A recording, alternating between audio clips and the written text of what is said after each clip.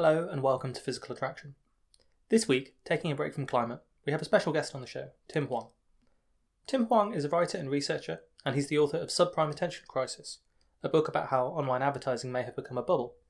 He is currently a research fellow at the Center for Security and Emerging Technology at Georgetown University, the former director of the Harvard-MIT Ethics and Governance of AI initiative, which was a big philanthropic fund and research effort trying to advance the development of machine learning in the public interest. And he's also served as the global public policy lead for artificial intelligence and machine learning at Google. So when I say we have an expert here, he knows what he's talking about. We had a fascinating conversation that started with a little word on deepfakes and misinformation, and then gets into the heart of this subprime attention crisis thesis. Is online advertising a bubble? And if so, what does that mean for the internet that depends on it so much? I hope you enjoyed the episode. Without further ado then, the interview. Hi Tim, so first of all, thanks very much for agreeing to come on the show and being so generous with your time. I want to start with a little bit of background. You've had a fascinating career, which has involved being the Director of Public Policy for AI and Machine Learning at Google and research surrounding the ethics and governance of AI at MIT. In that context, you've done a great deal of research in some of the issues that generally come under this malicious use of AI, which includes things like deepfakes, disinformation, algorithms used to amplify particular messages, and so on. The main thrust of what we'll be talking about is your book, Subprime Attention Crisis, which is about advertising. But I wanted to just ask about this first. Especially after the 2016 election, this has been an area with a great deal of heat and maybe not so much light. So would you like to talk about some of your research in this field? Should we be worried about deepfakes, machine learning being used to influence people's opinions? And if we should, how should we look to combat this sort of thing? Yeah, absolutely. And first off, Thomas, thanks for having me on the show. I would say, on the specific issue of the kind of relationship between machine learning and disinformation, my point of view is that it will be a threat. It is something that we need to be concerned about, but frequently not in perhaps the ways that we often, expect, or the easiest kind of doomsday scenario to come up with is maybe not necessarily the scenarios we need to be most worried about. And so, my background is very much as a software engineer, as a technical person, and I've been trying to basically brought more and more into the world of kind of policy and regulation and sort of national security strategy over the last few years. And, it's really with that technical lens that I look at things like deepfakes. And, in some ways, I think people see, the coolest and latest, GAN out of NVIDIA, and they say, oh my God, we're going to soon be awash in deepfakes. But, having come from the technical side, and if you've ever played around with machine learning before, it can actually be, quite expensive and difficult, right, to use. GANs are hard to train. You need to acquire a lot of training data. And so, one of the pieces that I recently worked on in terms of research is a paper that just came out called Deepfakes, a Grounded Threat Assessment. And really what it attempts to do is basically say, let's look at machine learning. And from that, can we think a little bit about places where the sort of, operational constraints of things like deepfakes make it easier or harder to use the technology? And, I always joke that I think about the middle manager at the Internet Research Agency, right? The kind of like mid-level bureaucrat in the Russian propaganda operation. And they really have to think about cost and benefit, right? They have to weigh, how expensive it is to use a tool against how much disinformation or persuasion or confusion it's going to create. And I think what's interesting is if you think about that, it becomes pretty clear pretty quickly that it's actually unclear if we really will see massive use of deepfakes in this kind of political and election domain. And that's largely because there's lots and lots of cheaper ways of spreading disinformation that don't rely on sort of like the latest technologies. So I would say that's a long way of saying I'm a little bit skeptical about its use in the political domain. Now, I think what's interesting is that, to go to the first thing I said, is that I do think that these technologies can and will be used in a way to harm people. But I think it has been a lot more evident, in the world of, say, non-consensual pornography, right, where people are kind of creating explicit images of people without their consent. And that's a use case where I feel like this kind of cost-benefit analysis maybe doesn't apply so much. And so I do think that like this analysis is helpful at getting us to a better sense of, where are the problems and where aren't the problems. And I think that's really more where I sit, right? That it isn't necessarily the doomsday technology that will eliminate our ability to tell what's true and what's not. I think really more likely it will be, harming, places, producing harm, I would say, in places that are really not in the kind of political domain that people have been so worried about. I think that's an interesting perspective because so often our scenario for this has been this quite lurid scenario where, for example, there's a fake video of a president going around or a presidential candidate, which creates a massive scandal. It almost seems like in the last year, at least, the scandals have sort of generated themselves and people haven't really needed evidence that's that convincing to silo themselves into different information ecosystems and so on. And you sort of wonder whether the problem with deepfakes is almost the fact that people could dismiss something that's real as a deepfake if they wanted to. It essentially undermines our trust in evidence itself. What would you make of that?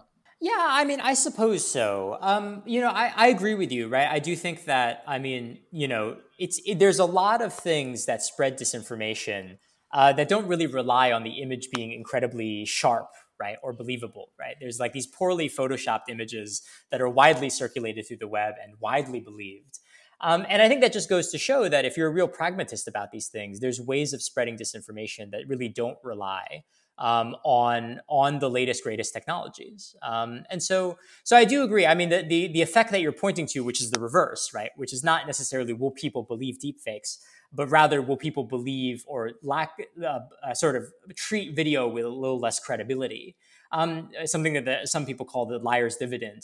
I think that, again, is like a much more realistic type threat than the kind of lurid ones that you've mentioned, right? This fake video that interrupts an election, the day before the election. I would say in some ways, the American election was a natural experiment. And I think the fact that we didn't really see it exert a major influence is a pretty important, data point for us. Because it's almost like part of the issue with misinformation and disinformation is people's willingness to believe it takes them most of the way there, rather than necessarily just the convincingness of the evidence. I mean, is that what you see when people discuss disinformation and how it's spread through algorithms and on social media? Yeah, I think that's correct, actually. And it will go to something that we'll talk about a little bit later, right? Which is that it's unclear, right, the degree to which now we're moving on from deepfakes to the kind of you brought up the kind of case of sort of like algorithms influencing people. It's interesting. I mean, the evidence for that is a lot less clear than you might think. And I do think that we always have to separate what is the impact of the technology versus these deeper kind of social forces, right? Because again, I don't think that, the belief in a deepfake is going to be based on how sharp the image is. A lot more of it will have to do with, does that person prime to believe the narrative that's being expressed? Do they get something out of sharing that kind of content with other people? Those forces are the ones that really make a difference, I think, in the spread of disinformation more than, this kind of cool machine learning demonstration, that someone can do. And then it becomes a harder problem for the tech companies to solve in a way, because their inclination, I think, is to engineer their way out of problems that they might have engineered their way into, and to say what we need is more machine learning and more AI tools that can recognize these fakes or automatically prune out this disinformation. And actually, in some ways, I mean, I often wonder whether it's even the nature of having these algorithms that optimize for attention on a website or optimize for clicks on a website, which is intricately linked to the advertising industry, which is what we're going to come on to talk about, that is almost really producing this ecosystem where things get siloed into highly engage-worthy content and so on. And it's not even a question of all we need is a better bot to weed out the disinformation, so much as, well, okay, what aspects of the fundamental structure here are influencing these things to keep happening? Right. And, I think there's a concept that comes up sometimes in sort of defense and national security circles, which is the notion of asymmetric warfare, right? And I do think that disinformation and media manipulation really is asymmetric, right? In the sense that basically, people who are trying to do sort of, negative things online, they have lots and lots of low-cost options to choose from. And you can imagine a world in which we come up with like the world's greatest deepfake detector, or even an algorithm that, and we can argue with whether or not it's even possible, but like an algorithm that tells what's true from what's false. I guess I tend to believe that it's going to be easier for sort of bad actors to be able to get around those defenses faster than we can create good defenses against, various manipulation tactics. So from the US perspective, I guess you could say it's less of a digital Pearl Harbor and more of a digital Vietnam. Yes, unfortunately, I do think that is unfortunately the case. Okay, so I want to move on and talk about Subprime Attention Crisis, which is your new book about the online advertising industry. And it's a really great book. I recommend everyone get a copy. It's essentially a dire warning, as the title suggests, that the industry may be in a bubble, similar to that which the housing market was in the run-up to the financial crisis. Before we come on to that thesis in detail, we need to emphasize how core advertising is to the way that the internet is structured. It accounts for massive percentages of Google's and Facebook's revenue, nearly all of Facebook's revenue. How did advertising become the cornerstone that the internet is based on? And how has the landscape for it changed over the years? I realize that's a big question, but a sort of potted history of that I think would really help. Yeah, no, happy to talk a little bit about it. And it really is a fascinating story, right? In many ways, I think in 2020, I think it's easy to forget that in the early days of the internet, right, it was never clear that it was going to be an enormous moneymaker, right? In fact, there's all these amazing quotes from people in the early 90s being like, it's an interesting technology, but it's unclear if it's ever going to make a real buck, right? And I think there's this amazing kind of nascent period in the development of the internet, right, where people are experimenting with different types of business models. And in some ways, advertising became a powerful business model, largely because we invented a specific kind of doing advertising, a way of doing advertising online that's known as programmatic advertising. And essentially, this is basically the use of algorithms at very large scale to buy and sell attention online. And really, it was a technology that was necessitated by the growth of products like Google, right? Like the search engine, where suddenly, you had lots and lots of people looking at this website, and you had to figure out how to make money off of it. And it turns out that programmatic advertising was just a way to make it extremely scalable. And one of the things I call sort of programmatic advertising in my book is it's a kind of financial jet fuel, right? That it really is an incredible way of scaling fortunes incredibly, incredibly quickly, and really is responsible for powering the growth of, the defining companies that really shape our kind of day-to-day experience of the web today. And really, I think that was sort of an unexpected development, but I think the main thing that really, allowed advertising to become a dominant model was that it was scalable. It was cheap to deploy, and you were able to make a lot of money really quickly. And it really has become sort of like the cornerstone for how all these companies fund themselves. Mm-hmm, mm-hmm. And I think it might also be help to just get a little bit of an overview about how ads are bought and sold in the modern day internet. I mean, how do these things look from a sort of buyer's perspective, and who are the big sellers here? Yeah, and so this is actually one of my main reasons for writing the book. You mentioned a little bit earlier that I spent a few years at Google, and Google, for a company that raises more than 80% of its revenue, right, from advertising, it's kind of amazing how little people talk about advertising on a day-to-day basis, right? That it's kind of a rumor, right? People say, "Oh yeah, we know we're funded by advertising," but you can talk to engineers at Google where you say, "So how does that whole ad system work?" And it's just like a magic box, essentially. And so one of the missions of Subprime Attention Crisis, whether or not you agree or not with the argument I'm making, is to really describe in detail how sort of modern advertising works. And it really is a fascinating and amazing kind of engineering feat in a lot of ways. And so the basics of it are pretty simple to understand. Essentially, as you browse around the internet, you click on websites that are triggered to deliver ads. What's interesting is basically when you click on a website, though, you don't really know yet what advertisement you're going to see when the website fully loads. And as I mentioned earlier, the way that we figure this out is a system that's known as programmatic advertising. And essentially what happens is that your attention, the supply of attention, is essentially flagged to a market. And it's a little bit like a sort of quantitative trading or even high frequency trading, if you will, where there's basically a light that goes on that says, here's an opportunity to put an ad in front of Tim. Now, what happens is basically that there's a large number of algorithms online that represent different types of media buyers, and they will instantaneously, at lightning speed, bid for the right to put that ad in front of your eyeball, right? And based on the price and other factors, a winner will be declared, the ad will be delivered, and it appears the minute that the website loads, right? And all this happens at split seconds, billions and billions of times a day. And this is really kind of the core engine of how it works. And the main sellers of advertising are what's known in the industry as publishers, right? And so this can be everything from your local, newspaper website to the biggest social media platforms, right? They are basically the suppliers of attention. And then on the buyer side, you have media buyers of all kinds, right? So this can be everything from, again, your local, mom and pop shop, to a large multinational trying to promote their products.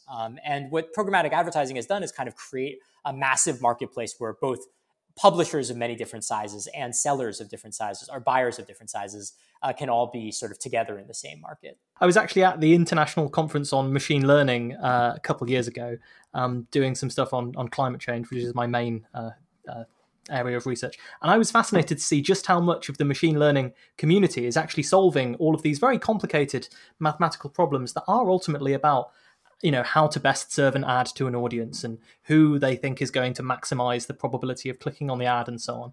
I mean, it really is a very mathematically complicated and, as you say, extremely high frequency field, like this high frequency trading, in terms of the density of the algorithms and the mathematics and so on that goes into it. And again, there's this question that you come up with, which is, how is it that we know that this industry actually works? And the idea that this advertising industry that's at the heart of the internet, that is behind billions and billions of dollars in profits, or billions and multi-billion dollar companies in revenue for these companies, and also has all of these PhDs and geniuses working on it, is flawed, is of course quite a bold claim to make when it underpins so much of these businesses and so much of the internet. So I want to ask, when did you first come to suspect that something was awry? Yeah, sure. So I think one of the main triggers was a really interesting story from about 2 years ago. Procter & Gamble, which is one of the largest advertisers in the world, basically decided to run a small experiment. And this was the experiment that they did. They basically decided that they would cut about $200 million out of their digital ad spending. And what was really interesting is that they reported on the results of doing that, just about a year later. And one of the things they found was that there was no impact at all on their business from cutting out all of this money from their budget. In fact, because they were slightly more efficient than they were usually, they had actually expanded the reach of their advertising slightly. And I found that story just so compelling and so interesting, because it really begs the question, what is all that money going to, if not to impact sort of the actual business? And I think that story was just so compelling that I started digging. And, the more I dug, the more that I found, and the more interesting and sort of confusing the situation became. So it's interesting you mentioned this story of Procter & Gamble throwing away all of this money, because there's a famous advertising aphorism where an advertiser said, half the money I spend on marketing is wasted. The trouble I have is I don't know which half. But digital advertising, when it came out, kind of promised to change that by giving you the ability to measure the response to your ads in a more fine-grained way than ever before. If you put up a billboard, you don't necessarily know who's looked at it, you don't know who's been influenced by it, but with cookies and trackers and so on online, you actually should be able to know something about how effective your ads are being.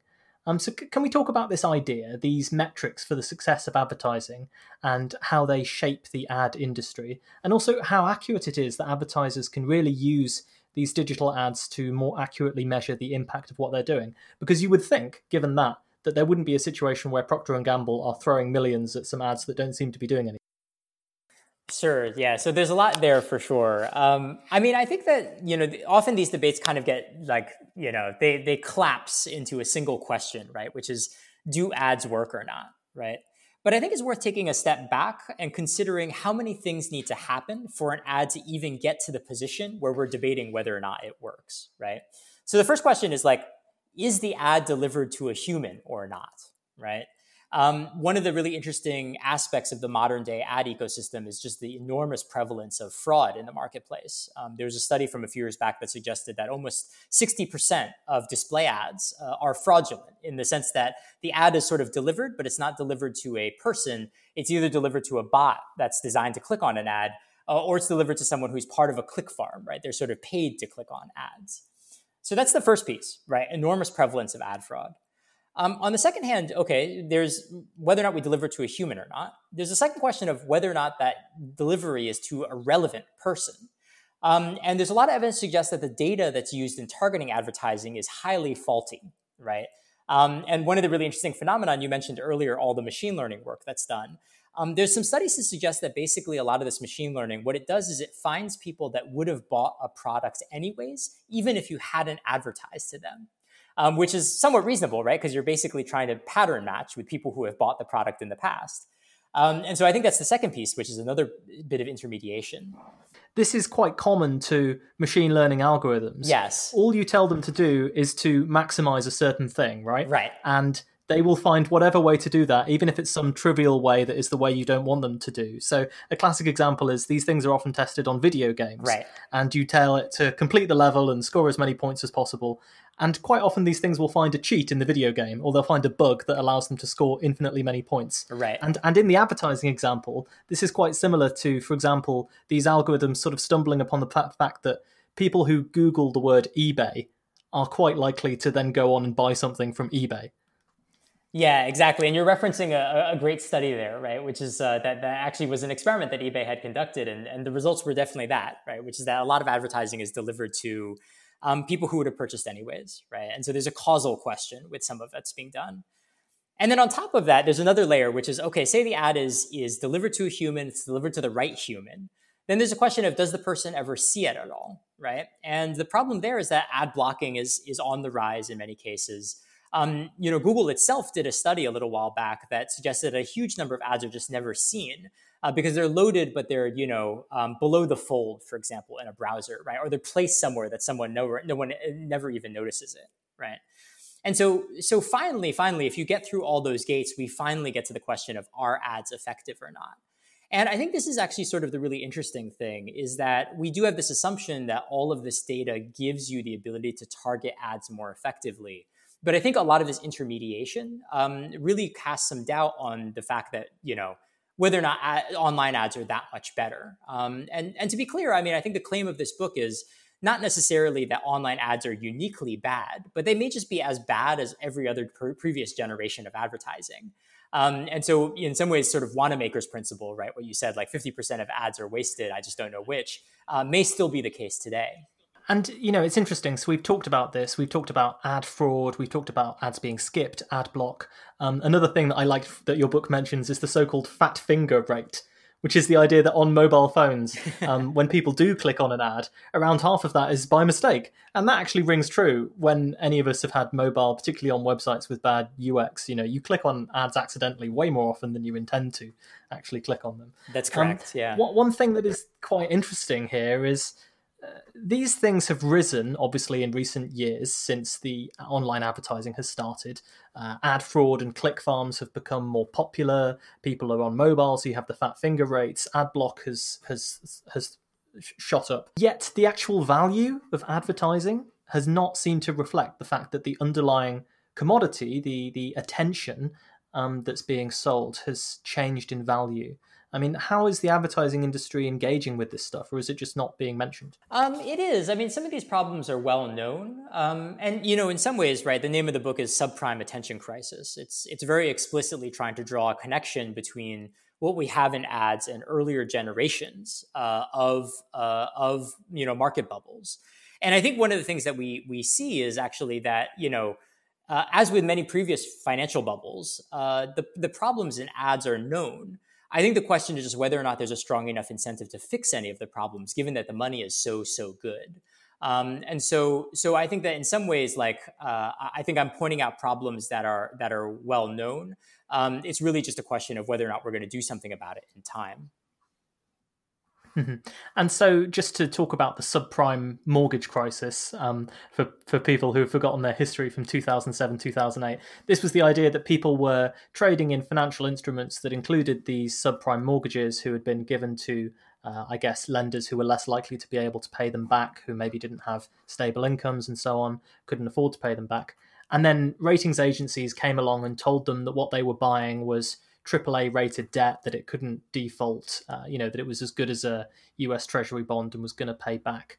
And so the idea that you have here is that the attention that is being kind of parceled and bought and sold on the online advertising industry is similarly subprime, in the sense that if you dig into it, a lot of what you think is valid clicks and engagement that is driving sales. So, for example, in the eBay case, they did think it was driving sales because their way of measuring whether it's driving sales is there a sale after a click? And if the algorithm has found people who are going to buy anyway, then you'll succeed quite often in that case. So it's almost a case that you can't necessarily measure what you're doing, and you can't Right. dig into the quality of the attention so well.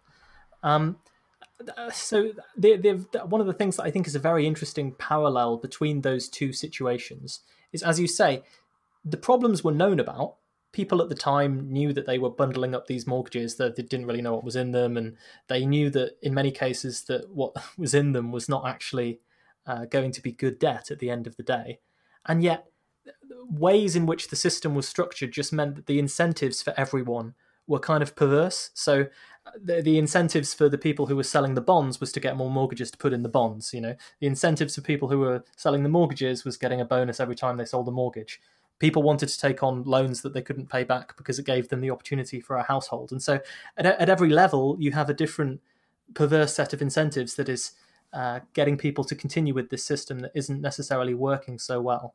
Would you like to talk about some of the parallels then between specifically that subprime mortgage crisis and the attention economy?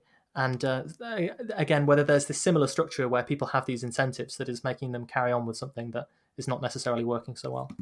Yeah, absolutely. So I think there's a number of parallels, of course, but I think maybe there's two that are perhaps most salient and I think worth mentioning. The first one is, I've gotten a very sort of interesting set of responses now that the book has come out. And one of the arguments that I hear most from people in the ad technology industry is an argument that goes a little bit like this. They say, don't a lot of people put a lot of money into the ad market? And isn't that proof that ads work? Because they wouldn't put the money into it if it didn't work, right? And I think it's just a fascinating statement just because it parallels so closely the kinds of discussion that were happening during the subprime mortgage crisis, right? Which is everybody's putting money into these mortgages. They work really well, right? And isn't the proof of the market proof of its success? And I think one of the projects of the book, I think, is to decouple those two things, to basically say, no, just because a market seems to be succeeding, just because a lot of money seems to be flowing into it, doesn't mean that it's stable, right? And doesn't mean that the underlying value isn't, collapsing actually right in front of our eyes.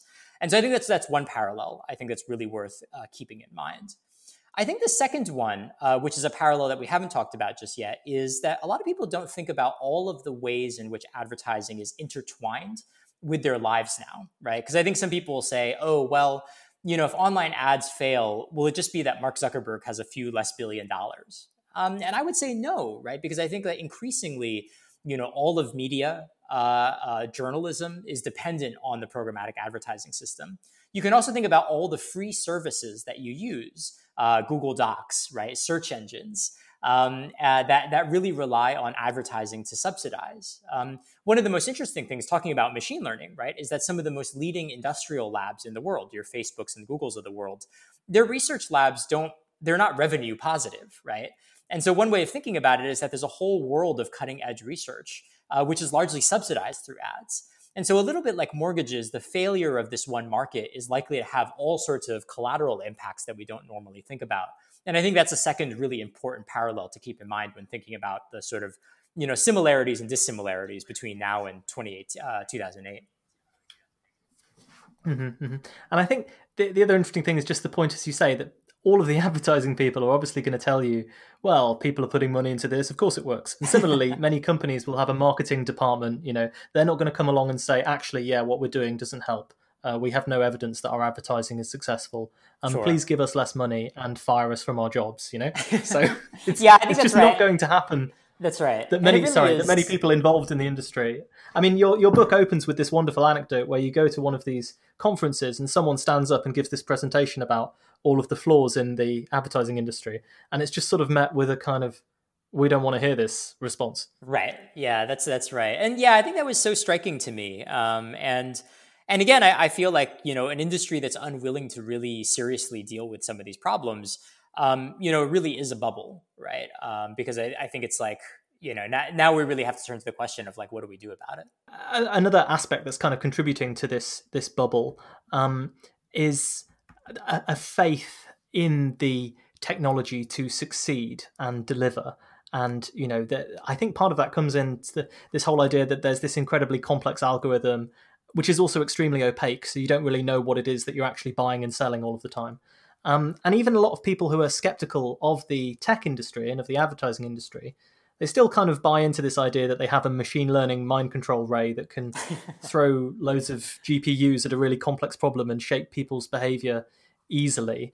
I mean, how accurate do you think that perception is, and whether the marketing material for marketing companies is kind of comparing to the reality of what we can do with machine learning and changing people's minds at the moment? That's right. Yeah, I mean, I think one of the biggest bubbles in advertising right now is the hype around machine learning. And I do think that, like, on some level, the idea is very attractive. It's very seductive. And so some ways I like sort of don't blame people for buying into it, right? Which is, this kind of very intuitive argument, which is Google has so much data. Facebook has so much data.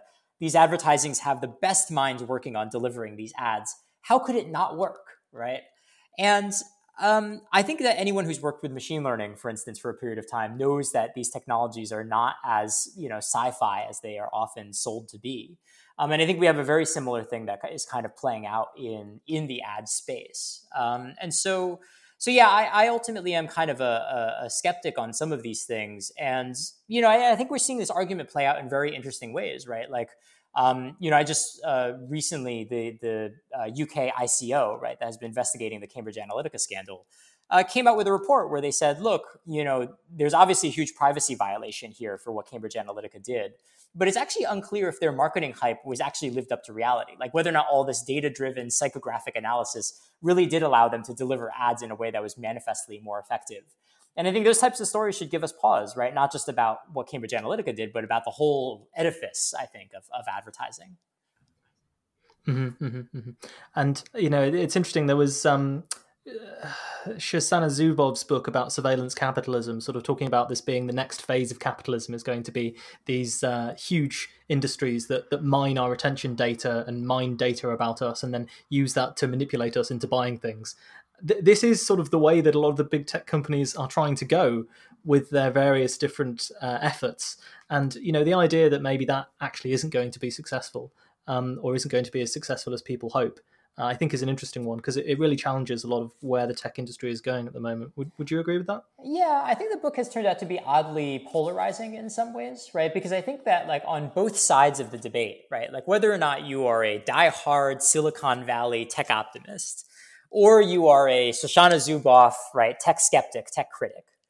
Both sides need to agree that the tech is powerful for them to be either a booster or a critic of it, right? And I think this argument that I'm making almost cuts against both of these sides, right? It basically says that maybe what you're talking about is nowhere near as effective as it is.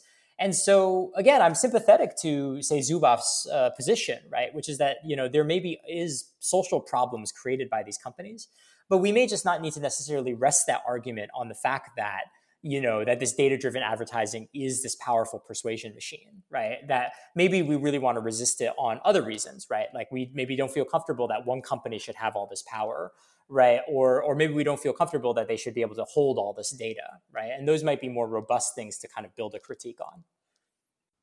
Mm-hmm. One of the core points of the book, then, is this fact, as you've mentioned before, that the internet is a platform that's based on advertising and attention rather than alternative models for making money, and that this has had a really important knock-on effect to the way these platforms try to operate. I mean, you talk about, for example, the reason why we engage with content by liking it or retweeting it. Is because of this stuff. And, actually, it's quite interesting. Twitter, for those of you who are extremely online like me, has recently changed to the way they do things so that the default when you retweet someone is to quote tweet them and put a comment on what they have said. And, before I started thinking about how the tech industry worked, I would have just thought, oh, that's interesting, they've changed that. And now I can clearly see it's all about attention and engagement. And someone's obviously figured out that if your default is commenting on something rather than just passively retweeting it, you're actually more likely to spark a discussion and a conversation and keep people on the platform and so on, which is the whole point. And it's the reason why these platforms are all competing to capture as much of our attention as possible.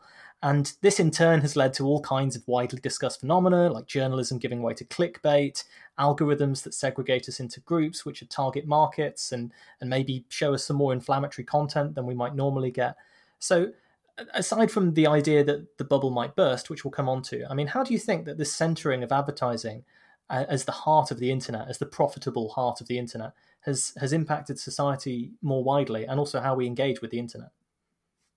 Yeah, so I think it's a great point. And I think we're drawing a really important distinction, right? Which is basically that ads don't necessarily need to work for ads to shape our experience of the web, right? For example, even in a world where ads don't work, it still may be important because advertisers may need to kind of collect audiences that they can advertise against. And that has very real social impacts, right? Similarly, right, like things like the fact that the advertising world works on click-through rates and time on site, right? Like that has incentivized the creation of certain types of content, right? Everything from clickbait to the listicle is arguably a kind of outcome of how the way advertising is structured the internet. And I do believe that in some ways advertising is a way to kind of think about how the whole internet is sort of put together. You can take any piece of the web and say, why has advertising caused it to take the shape that it has? And so I do think that it's important to decouple those two things, and I totally agree that I do think that sort of the ad industry can have a very strong effect, even if ads themselves do not. Mm-hmm, mm-hmm. And even just the sort of wider social repercussions of this, I was thinking about it the other day in terms of Facebook, which is a company that was designed to, originally compare photos of college students and so on, and has suddenly been at the center of so much geopolitical discussions lately. It just shows how the decisions you make even at the start of some of these projects can really end up influencing things further on down the line. Sure, yeah, that's absolutely true. So the natural questions that then come on from this thesis really are, if there's a bubble, what might make it burst? And specifically, COVID might be something that people would think about here in that respect. And what would the ramifications potentially be? And do you think there are signs that people are getting skeptical about the digital advertising economy and it might face a liquidity crisis? Because you would think that companies who are obviously always looking to optimize for costs and so on might be starting to read some of this research that's coming out and thinking, well, maybe we should try doing what eBay did or Procter & Gamble did, and we should follow on from their example and experiment with our digital advertising budget and maybe not just throw hundreds of millions of dollars at Facebook or whatever because we think that's going to work. Yeah, I think that's right. So it's worth taking a step back, right? I think that ultimately what drives markets, right, and what drives a bubble is a social thing. It's faith, right, ultimately in the effectiveness or the value of the product being bought and sold. And so as we think about what might bring the market down, we have to really think about scenarios that might cause a crisis, right, in our faith of the power of digital advertising. And so I do think that, yeah, you've already pointed out one scenario, which I think is very realistic, which is, the experiences of a few large ad buyers, basically shutting off digital ads and not seeing much of an impact is a pretty big deal, right? And I do think that it could potentially create a cascade where a bunch of people say, well, maybe we should try that as well. I think there's two other bubbles that I'll point out, right? I think the first one is one thing that we've kind of touched upon briefly, right, is the bubble around machine learning, right? Where basically people have said, okay, well, we know advertising is maybe ineffectual right now, but hopefully this machine learning thing will allow us to target ads in ways that we've never been able to do before and really finally crack the nut, right? And really create effective ads. And I just don't think that's the case, right? I think the technology is a lot of hope and a lot of hype, but I think ultimately it may not amount to too much. I think the final bubble that I'll point out is actually, I think that all these privacy laws that are being passed around the world, everything from GDPR in Europe to CCPA in California, have this very real possibility of proving that all of this data may not amount to much. And I think it's a fascinating natural experiment we're about to all go through, right? Which is that advertisers obviously think that if they lose access to, say, third-party cookies, that they won't be able to target ads effectively anymore. I almost have the suspicion that we're going to find out that actually ads work pretty much as good as before, even without this data. And if that's the case, I think it calls into question a whole range of things that could have a really big impact on sort of our faith in the current way advertising is done online. Again, this isn't just about Mark Zuckerberg or someone losing millions of dollars. It is, in fact, the fact that so much of the internet, these huge companies that obviously have lots of influence on the wider economy, but also provide search, provide social, provide everything else, all depend so heavily on the ability to generate revenue through advertising. Your book has sort of been a broadside about the idea that they can carry on doing this forever. So I'd be interested in knowing, what do you think would happen to these companies if the bubble did burst? And is there any sign that they're engaging with your critiques here, or are they sort of sticking their fingers in their ears and saying, la, la, la, la, la, we can carry on making money this way. Yeah, it's very interesting. I like have received some critiques about the book online, and what I would really love to do, if anyone is listening to this podcast and knows someone who would do this, is let's just have a public debate about it. I would love to debate someone from the ad tech industry. I would love to debate someone from Google or Facebook that works in these systems. Just because I think there's a very real need to kind of air out the situation. Because from my point of view, I think they are very much kind of sticking their hands in their ears and just saying la la la, right? And I do think that there's a need to kind of like confront that, right? Because if it really is justified, then they should have no problem demonstrating that it's not the case. And I guess I'm still waiting for that level of transparency from them. And again, it comes back to this opacity idea, isn't it? Right? Because if you can say, our magical algorithm is so complicated, you have no way of understanding how it works. But trust me, we've got the data and the analytics. We can't show them to you, but believe me, we get engagement and we know that it's genuine because of reasons. That's right, exactly. And I think it really does. Like, I've had debates with friends. I had a friend who used to be a fairly high up product manager at a large unnamed tech company working on these types of systems. And he would basically was like, they work, but if I told you why, I'd have to kill you, which I feels like so strange, given that like this is literally what the value of the company is based on, that it would be shrouded in such mystery is really puzzling to me. Yeah, but this is the thing with bubbles, isn't it? Is people find themselves in this situation quite often where, I mean, this was one of the things I read Econned, which is a book about the 2008 crisis. Mm-hmm. And there are points where people are involved buying and selling these collateralized debt obligations. They know that what they're buying and selling is not actually worth what they think it is, but it's in everyone's interest to say that it is, and to continue kind of maintaining that illusion to each other for as long as it takes them to offload it. That's right. And, you had this question earlier that I want to go back to, which is, so what does this kind of crash look like if the bubble does pop? And I think in some ways, the COVID downturn is actually maybe like a light version of what I imagine, right? Which is, in the near term, actually, a downturn in these markets helps the big tech companies because they have so much cash they can afford to survive and they can afford to acquire companies that are rendered weak by the downturn. But ultimately, you see the massive human cost, right? That basically the internet that we've created is so brittle from a media standpoint that you have a lot of people suddenly out of work that are creating content online. I think if the bubble got even worse beyond that point, and I talk about this a little bit in the book, I think it would actually raise some of the same difficult sort of public policy questions that we had in 2008, right? Which is, do we want to bail out these big tech companies? And I think that would be really fascinating if we ever ended up in that kind of scenario. I mean, you mentioned the journalists. I think one anecdote that comes back to me a lot is how just showing you how the advertising industry and dynamics within it can drive journalism and things like people. This is the pivot to video. Yeah, sure. I use it as an example for, what people often say is like, well, Tim, don't we have a lot more data to measure ads? And on that count, aren't ads a lot more transparent than they used to be, right? As against a billboard or something like that. And I agree with them, right? It actually turns out that we do have a lot more visibility into the effectiveness of ads, but on an ad by ad level. Generally, we actually have a lot less visibility into how the market as a whole is evolving. And one great example of this is the pivot to video. So a few years back, basically, Facebook came out and said, video is going to be the next hot thing on Facebook. We're finding that people watch a lot of video. And so if you want to be content that succeeds on our platform, you need to double down, hire video producers, fire other people. And a lot of media companies followed suit, right? They said, okay, we're going to go ahead and do this. And it came out basically, not too long later, that Facebook had basically overstated the amount that people were watching video on their platform by 60 to 80%, right? And they apologized at that point, and there's been lawsuits, and it's been a real mess.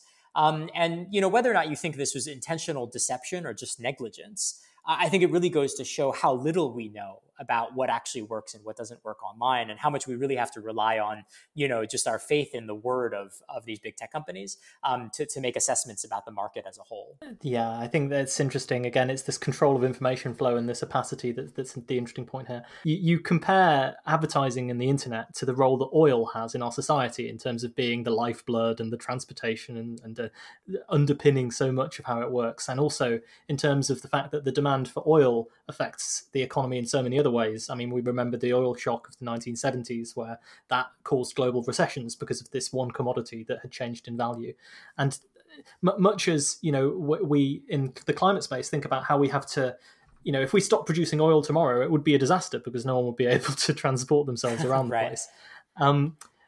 We can't necessarily have this bubble bursting. What we need instead is in climate, a very rapid, but in any case, a decarbonisation, a removal of fossil fuels and a replacement with them with something else that will continue to provide us with the services we want. And it's very similar in what you might want to do in the internet, which is strip back the role of advertising and the role that advertising plays.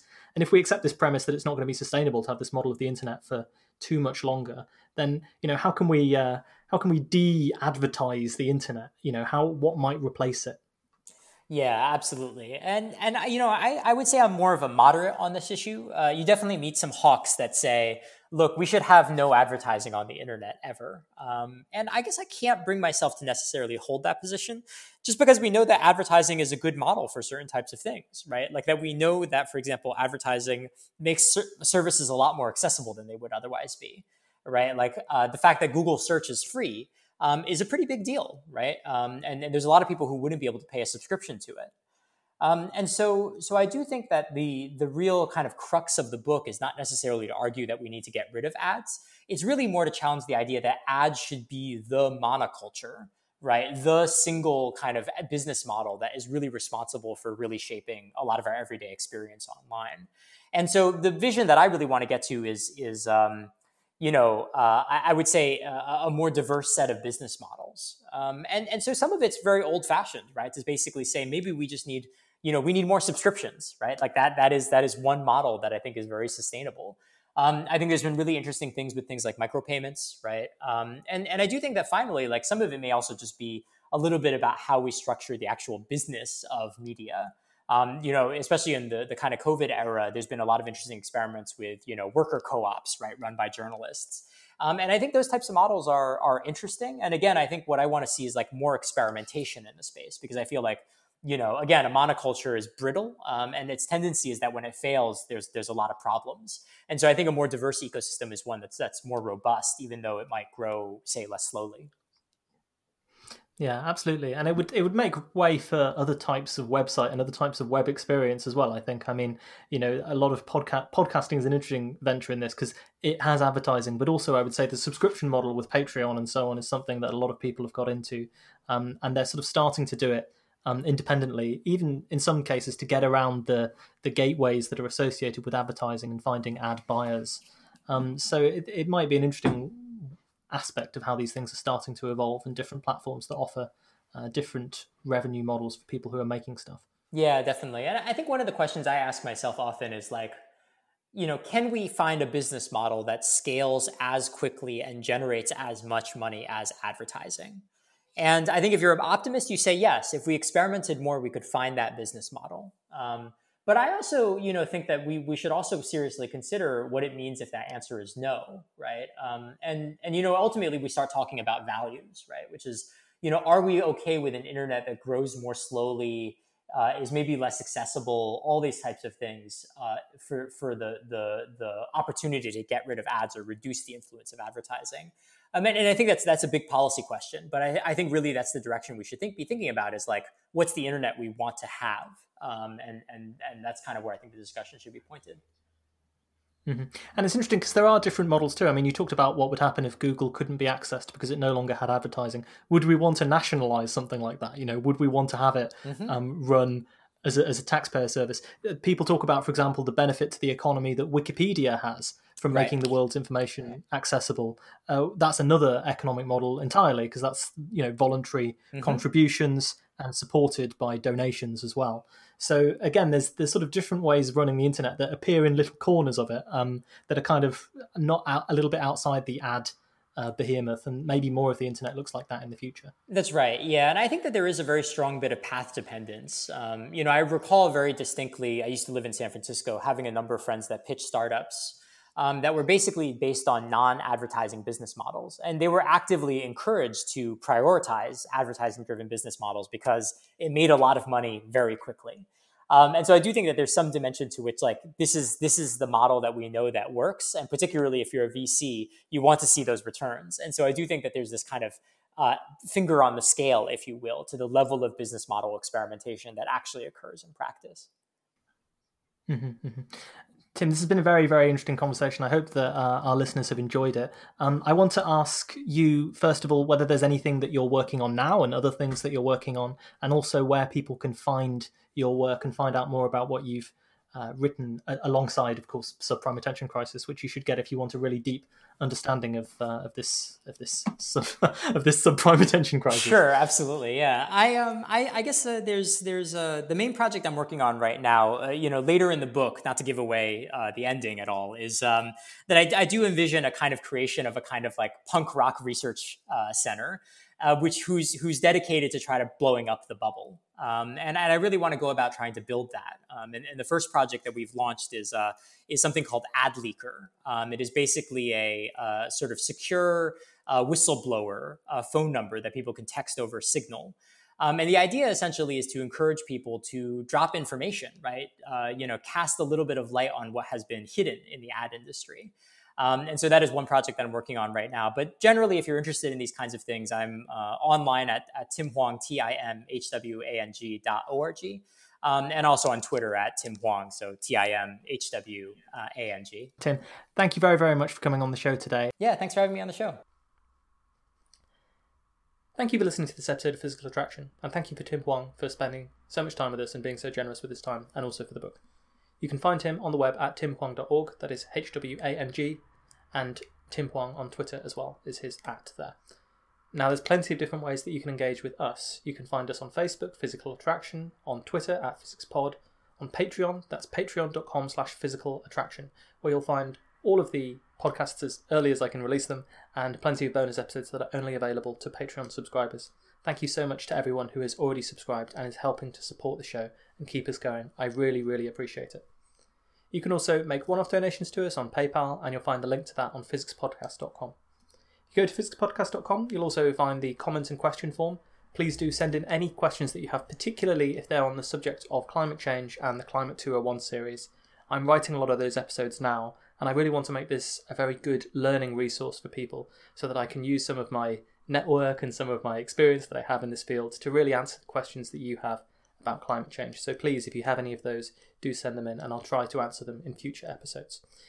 Other ways you can engage with us, there's the Science Podcast Facebook group on Facebook, and we have a subreddit, which is currently not very well frequented, but you can go in there if you want to discuss those episodes with other listeners. That is reddit.com/r/physicspodcast.